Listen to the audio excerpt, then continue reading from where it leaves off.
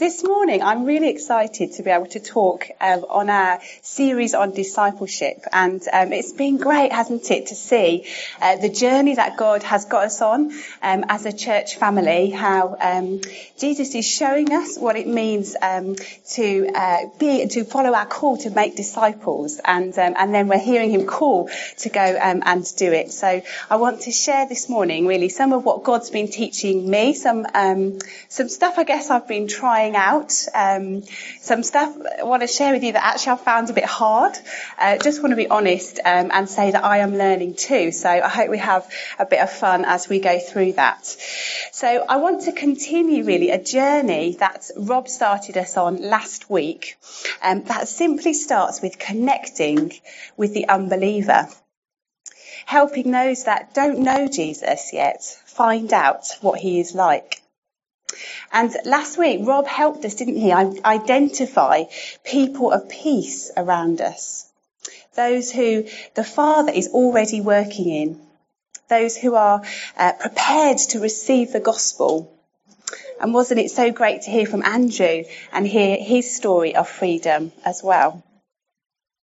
So having identified people of peace, the next question that we're going to look at today is, what do I do with them? What next? And that's where we're heading this morning.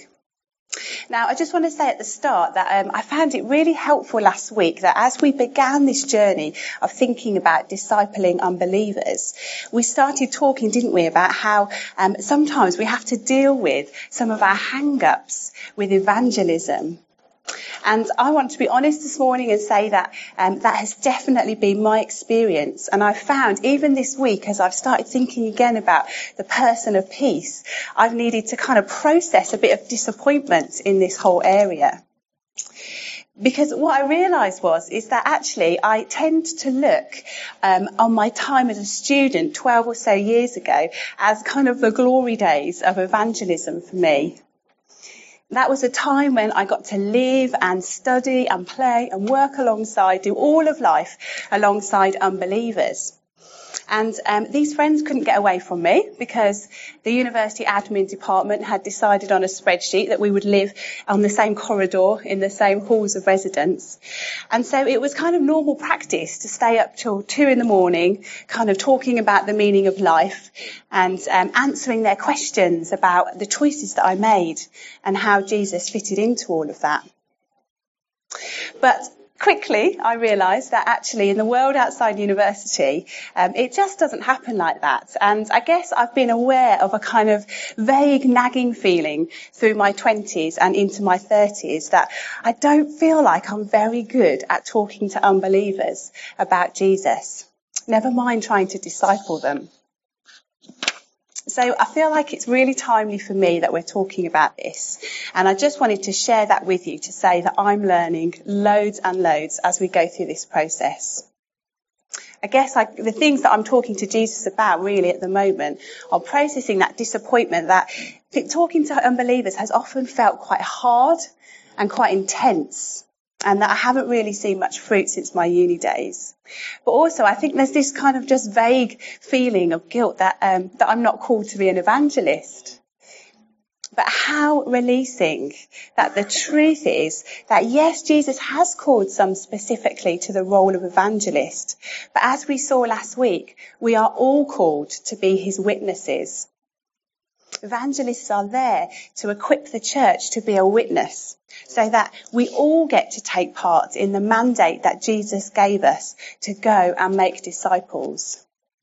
So I just wanted to start by underlining that again this week, that I really feel the Father wants us to be free from any baggage that we're carrying in this area of discipleship, any disappointment that we haven't seen the breakthrough perhaps that we wanted to, or any guilt that we are carrying in this area of connecting with unbelievers. So I wondered if it'd be okay just to take a moment to pray for us just as we start.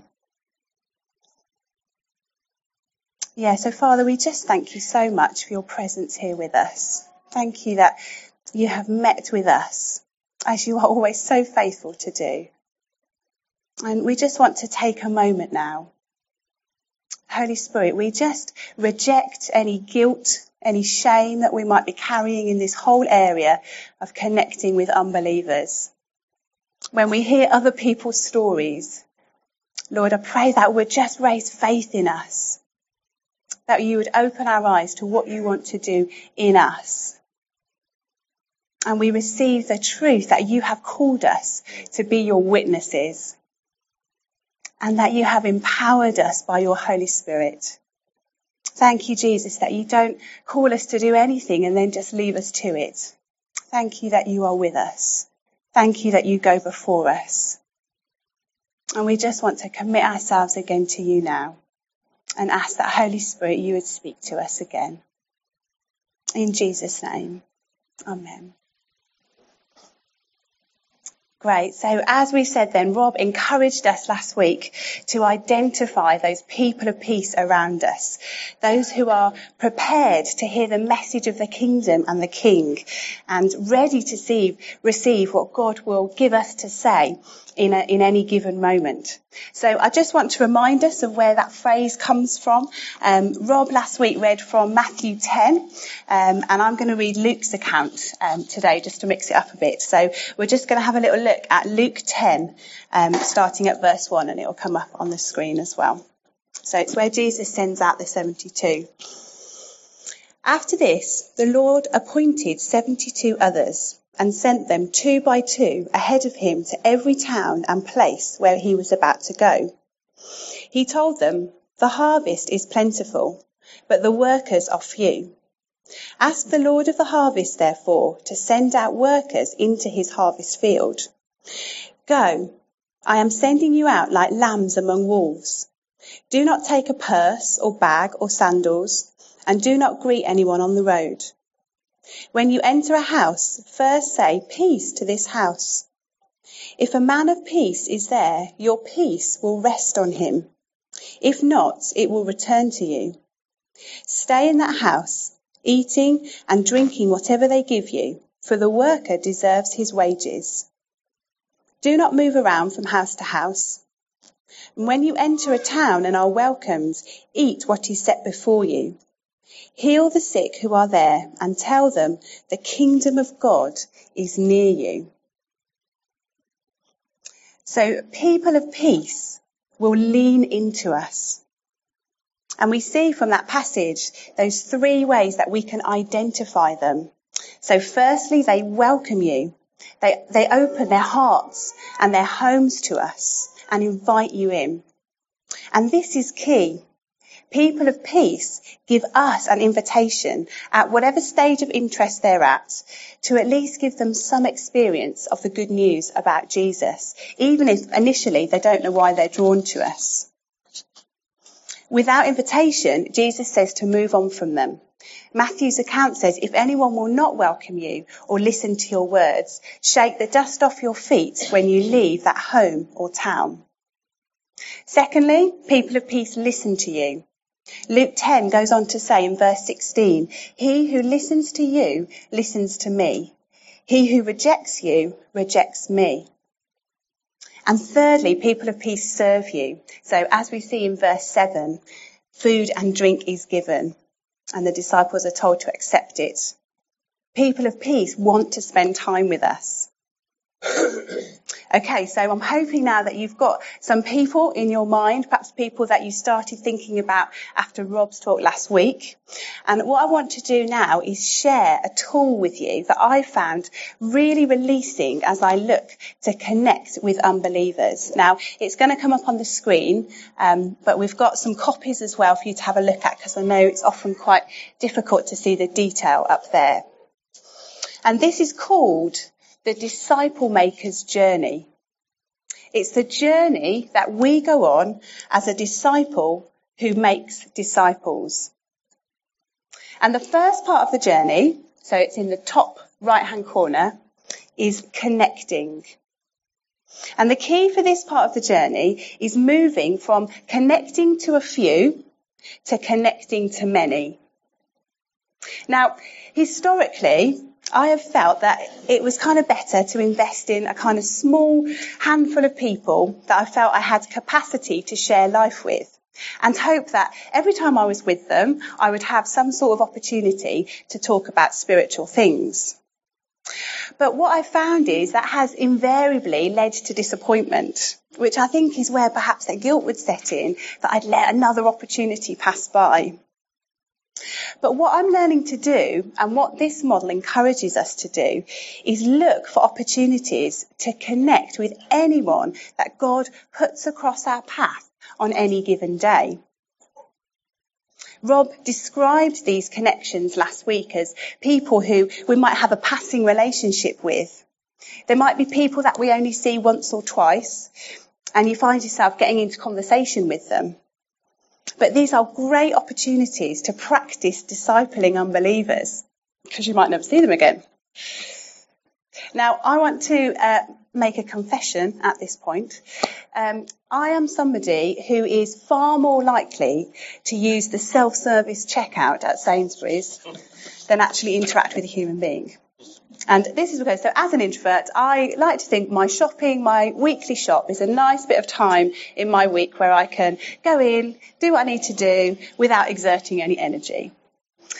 But as I've looked at this journey of making disciples, I had a moment of revelation where actually this was a regular point in my week where I can intentionally connect with people without changing my routine and with very little sacrifice on my part. It's just a change in my mindset.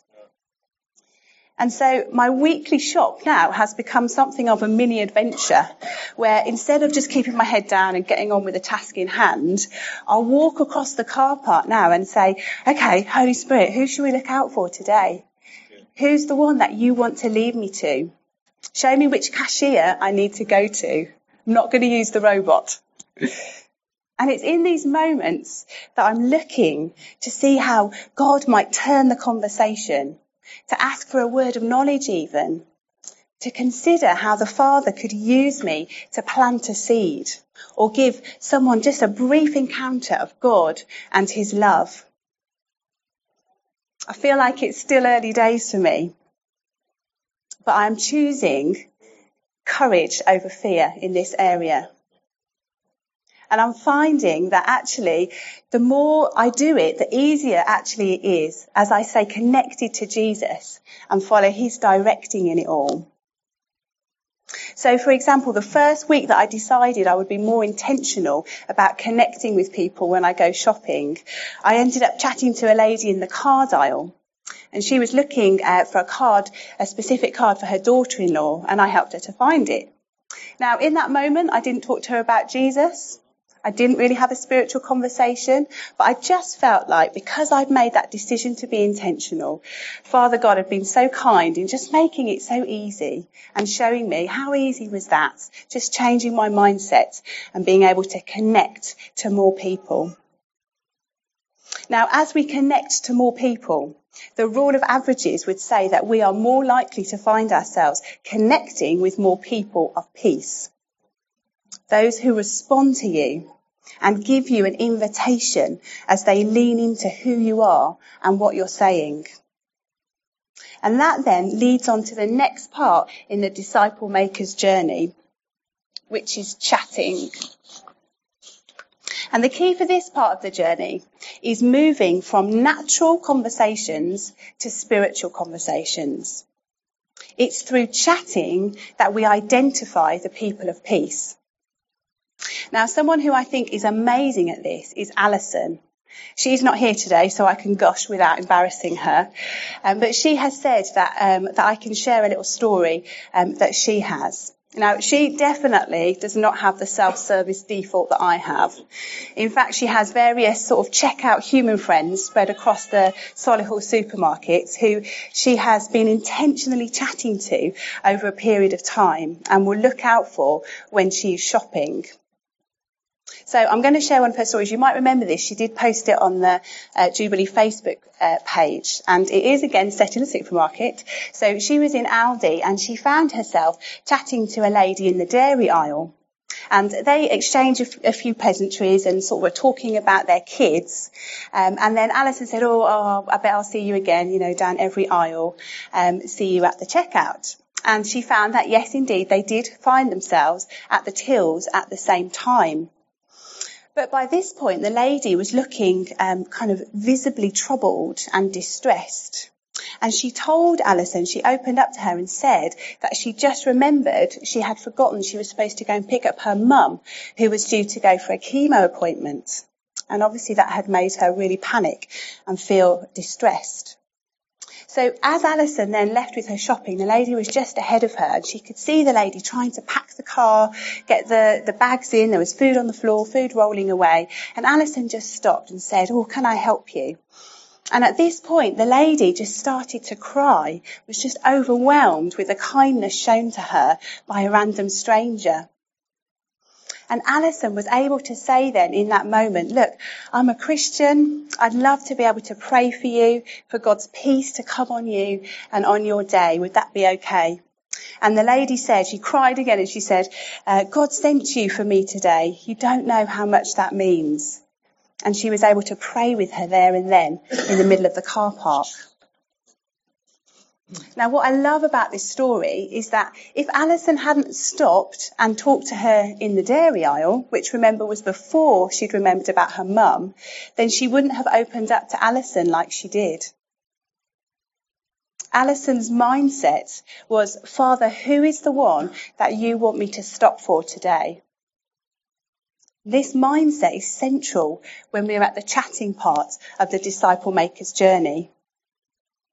Who does the Father want to highlight to us as we go about our everyday life? Take notice if you see a person more than once over a short space of time, or if there's somebody that you're particularly drawn to. As we intentionally connect to lots of different people, we can look out for those opportunities to see how the Father might want to take the conversation from being the natural conversation to a spiritual one. And over time, these passing relationships might grow into more developing relationships, for example, with a neighbour or a work colleague or somebody that we bump into on a number of occasions. Not only is God working in the lives of those around us, but he's also continually working through us every day as we learn to carry his presence into every situation we find ourselves in. 1 Corinthians 1:21 tells us that we are anointed. That means the atmosphere of heaven enters the place where we live and work, everywhere we go. We're the aroma of Christ. Where you are is always an opportunity for people to experience something of what Jesus is like. As you act as he would act and speak as he would speak, as you show kindness and speak encouragement, that's often when these people of peace will reveal themselves to us. As a teacher, I often pray that Jesus would show me how to get the very best out of each of the children in my class. And I want the culture of my classroom to be the culture of heaven. And I've felt prompted recently to look out for people at work, my colleagues, who respond to this kingdom culture. Those who ask me why it is that I want to cultivate things like honour and patience and encouragement. When people notice that, I'm ready then to see, is this an opportunity to move from a natural conversation to a spiritual one? And then that's where the middle part of the cycle comes in. Now, this is my favourite part. In the middle, you've got that question, what next? And this question is threaded through each part of the journey. At each point, we can ask the Holy Spirit, what next? What's next for this person that I've connected with? So all the time, it's the Holy Spirit leading the connections and the conversations. And I just love how this takes the pressure off us. We don't have to force anything. As God highlights the person of peace to us, the one to stop for that day, we get to partner with what God is already doing in that individual. This is a journey, not a formula. So we get to keep asking, Holy Spirit, what next? What next for this individual? It's all about what he is doing in this person. It's not down to us. So once we found ourselves connecting to many, and taken notice of the conversations that happen with the people of peace around us, we enter the next part of the journey, which is inviting. And the key for this part, inviting, is moving from social contact to spiritual journey. We've looked, haven't we, already in our discipleship series, how discipleship requires both invitation and challenge. And we see this in Jesus' ministry as he disciples those around him. So he says to his first disciples, Simon, Peter and Andrew, "Come, follow me," there's the invitation, "and I will make you fishers of men," there's the challenge. A few more examples of where we see Jesus offering high invitation. Well, he says in Matthew 12, "Come to me, all you who are weary and burdened." In Matthew 19, he says, "Let the little children come to me." And then in Luke 19, he says to Zacchaeus, this is one of my favourite stories, when Zacchaeus is up the tree and he's kind of hiding, and Jesus says to him, "Come down immediately. I must stay at your house today." Jesus is brilliant at creating this discipleship culture where there is high invitation. And for us too, discipleship flourishes in the context of meaningful friendships, where there's an invitation to have access to our lives, for people to come and learn from someone who is just a little bit further along on the journey than they are, while feeling loved and valued for who they are. Now, remember, a person of peace will already have initiated invitation to us in the chatting stage. Some conversations will stay at the natural stage, and that's okay. But for those who invite spiritual conversation, there is an opportunity to respond with our own invitation. And when we give high invitation to a person of peace, we are inviting them firstly to social contact with us, beyond just the odd conversation. And the aim then is to move this social contact to more introducing the person to have their own spiritual journey. All the time though, asking, "Holy Spirit, what's next?"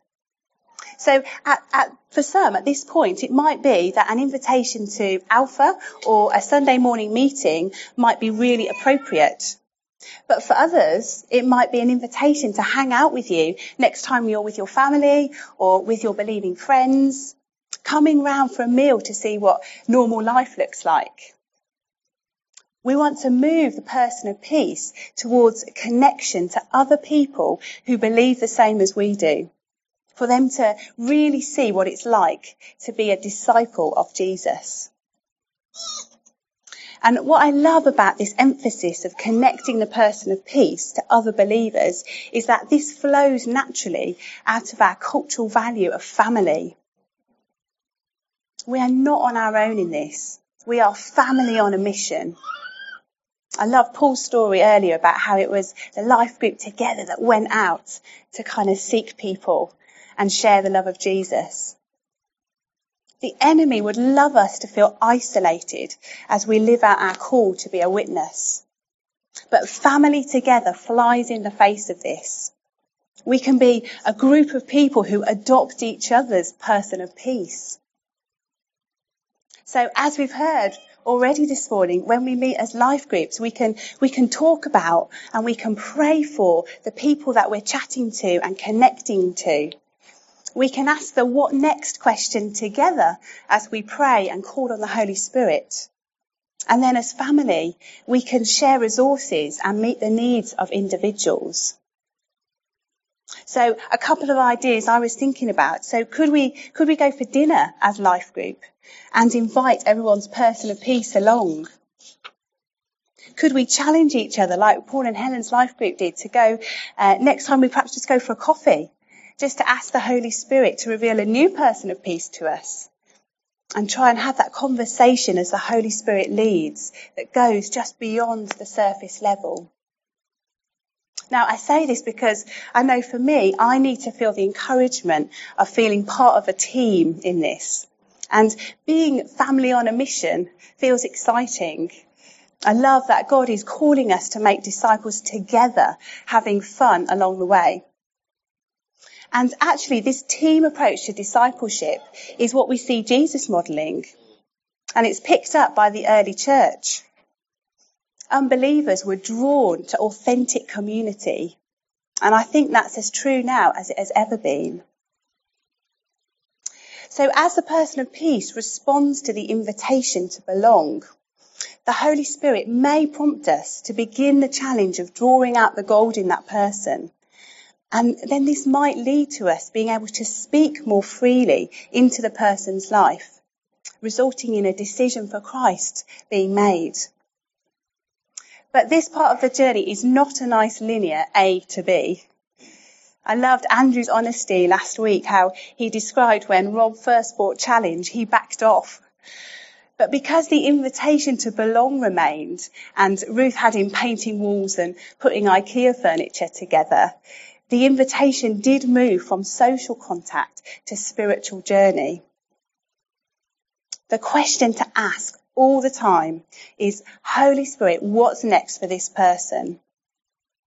We can do all the inviting we like, but ultimately it is God's invitation that people respond to. We are not responsible for the outcome. Our job is simply to be a witness. It's the job of the Holy Spirit to prepare a heart to hear and receive the gospel. And I think that's why I love this question. That's why it's so helpful. It keeps us dependent on God and it kind of stops us from running away with our own expectations and ideas about what should be happening with each individual. Rob said last week how there comes a point where sometimes you just have to let people go. And the what next then is praying for them and recognizing that God is far better at changing lives than we will ever be. Discipleship begins and ends with friendship. We've heard that throughout this series. And as we invite access to our lives, people of peace see what it really looks like to be a disciple of Jesus. We don't want to be making converts without making disciples, fully trained and equipped in all Jesus taught. We are inviting a person to walk the walk of faith, not just pray a prayer. And so as the Holy Spirit brings revelation and the person responds to Christ, it is out of friendship that we are well placed to train and equip the new disciple in becoming a disciple maker themselves. And this is where the last part of the journey comes in and where we're going to close. So the fourth part of the journey is multiplying. Moving from disciples to disciple making. As disciples of Jesus, we are called to multiply. The disciple maker's journey doesn't stop when a person becomes a disciple. It's a cycle that starts again. And multiplication is a kingdom principle. I love how in the parable of the sower in Matthew 13, the message of the kingdom is like a seed. It has life within itself. So when Jesus sows the seed and it falls on good soil, soil that has been prepared to receive the message of the king and the kingdom, the seed then multiplies and bears fruit, producing a crop 100, 60 and 30 times what was sown. As disciples, we are to live a lifestyle of mission. And this is what we model to others.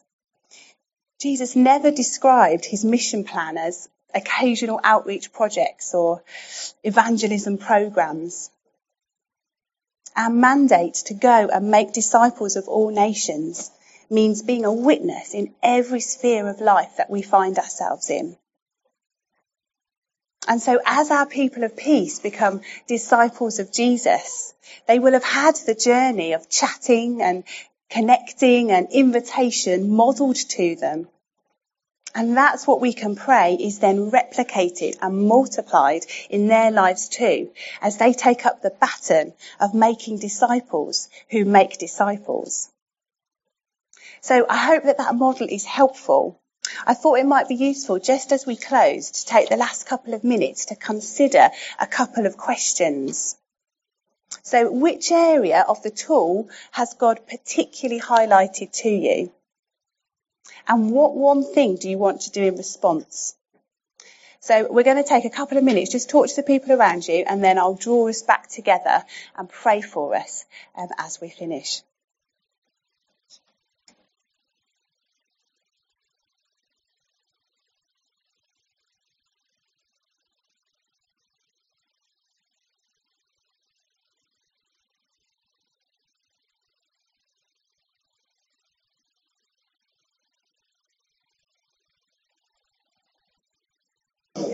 Great. I just feel like it'd be really good as we close, just for us to stand together. Just thinking about that thing of family on a mission, family together, that Jubilee value that is so dear to us, and that Jesus has been speaking to us about so much. Just think it would just be good to stand as family together. Maybe just to put your hand on the person next to you, just to bring that encouragement and that physical unity. And we're just going to pray to close. Thank you, Jesus. Holy Spirit, we just invite you again just to meet with us. Jesus, we love you so much. We thank you so much for this amazing message of changed lives that we get to speak to other people. Thank you, Jesus, that you have called us to be a witness to all that you have done in our lives, and turning us around and putting our feet on solid rock. And Jesus, as we stand here, family together, I pray that we would know that we have the approval of the Father to go out and follow the leading of the Holy Spirit. We want to ask that what next question every step of the way. We don't want to run ahead of you, Holy Spirit. We don't want to lag behind. Thank you that we can encourage one another as we step out, empowered by you, Holy Spirit, knowing that we have a message of freedom and life and hope and joy and comfort that will change lives forever. As we think about those people of peace now, we just offer them to you. I pray you'd show us how to adopt one another's people of peace. And that as we go into our families, into our friendships, into our life groups, as we meet with one another in this week and the weeks to come, Jesus, you would just help us to feel so free as we follow your leading, to speak about all that you have done, as we connect to many people, as we look for opportunities to turn conversations from natural surface level to deep spiritual conversations. And then, Holy Spirit, how we need your help to see where the inviting comes in. Help us to follow your lead in that. And we ask that each of us standing here now today would represent a crop that produces and bears much fruit, 100, 60, 30 times what has been sown in us. Lord, we want to be disciples who make disciples who make disciples. That is our prayer, Lord Jesus. And we offer ourselves to you again. Thank you so much for your faithfulness, God. Thank you that you are so kind to us. We pray that you would keep speaking to us, even as we chat over coffee now. In Jesus' name, amen.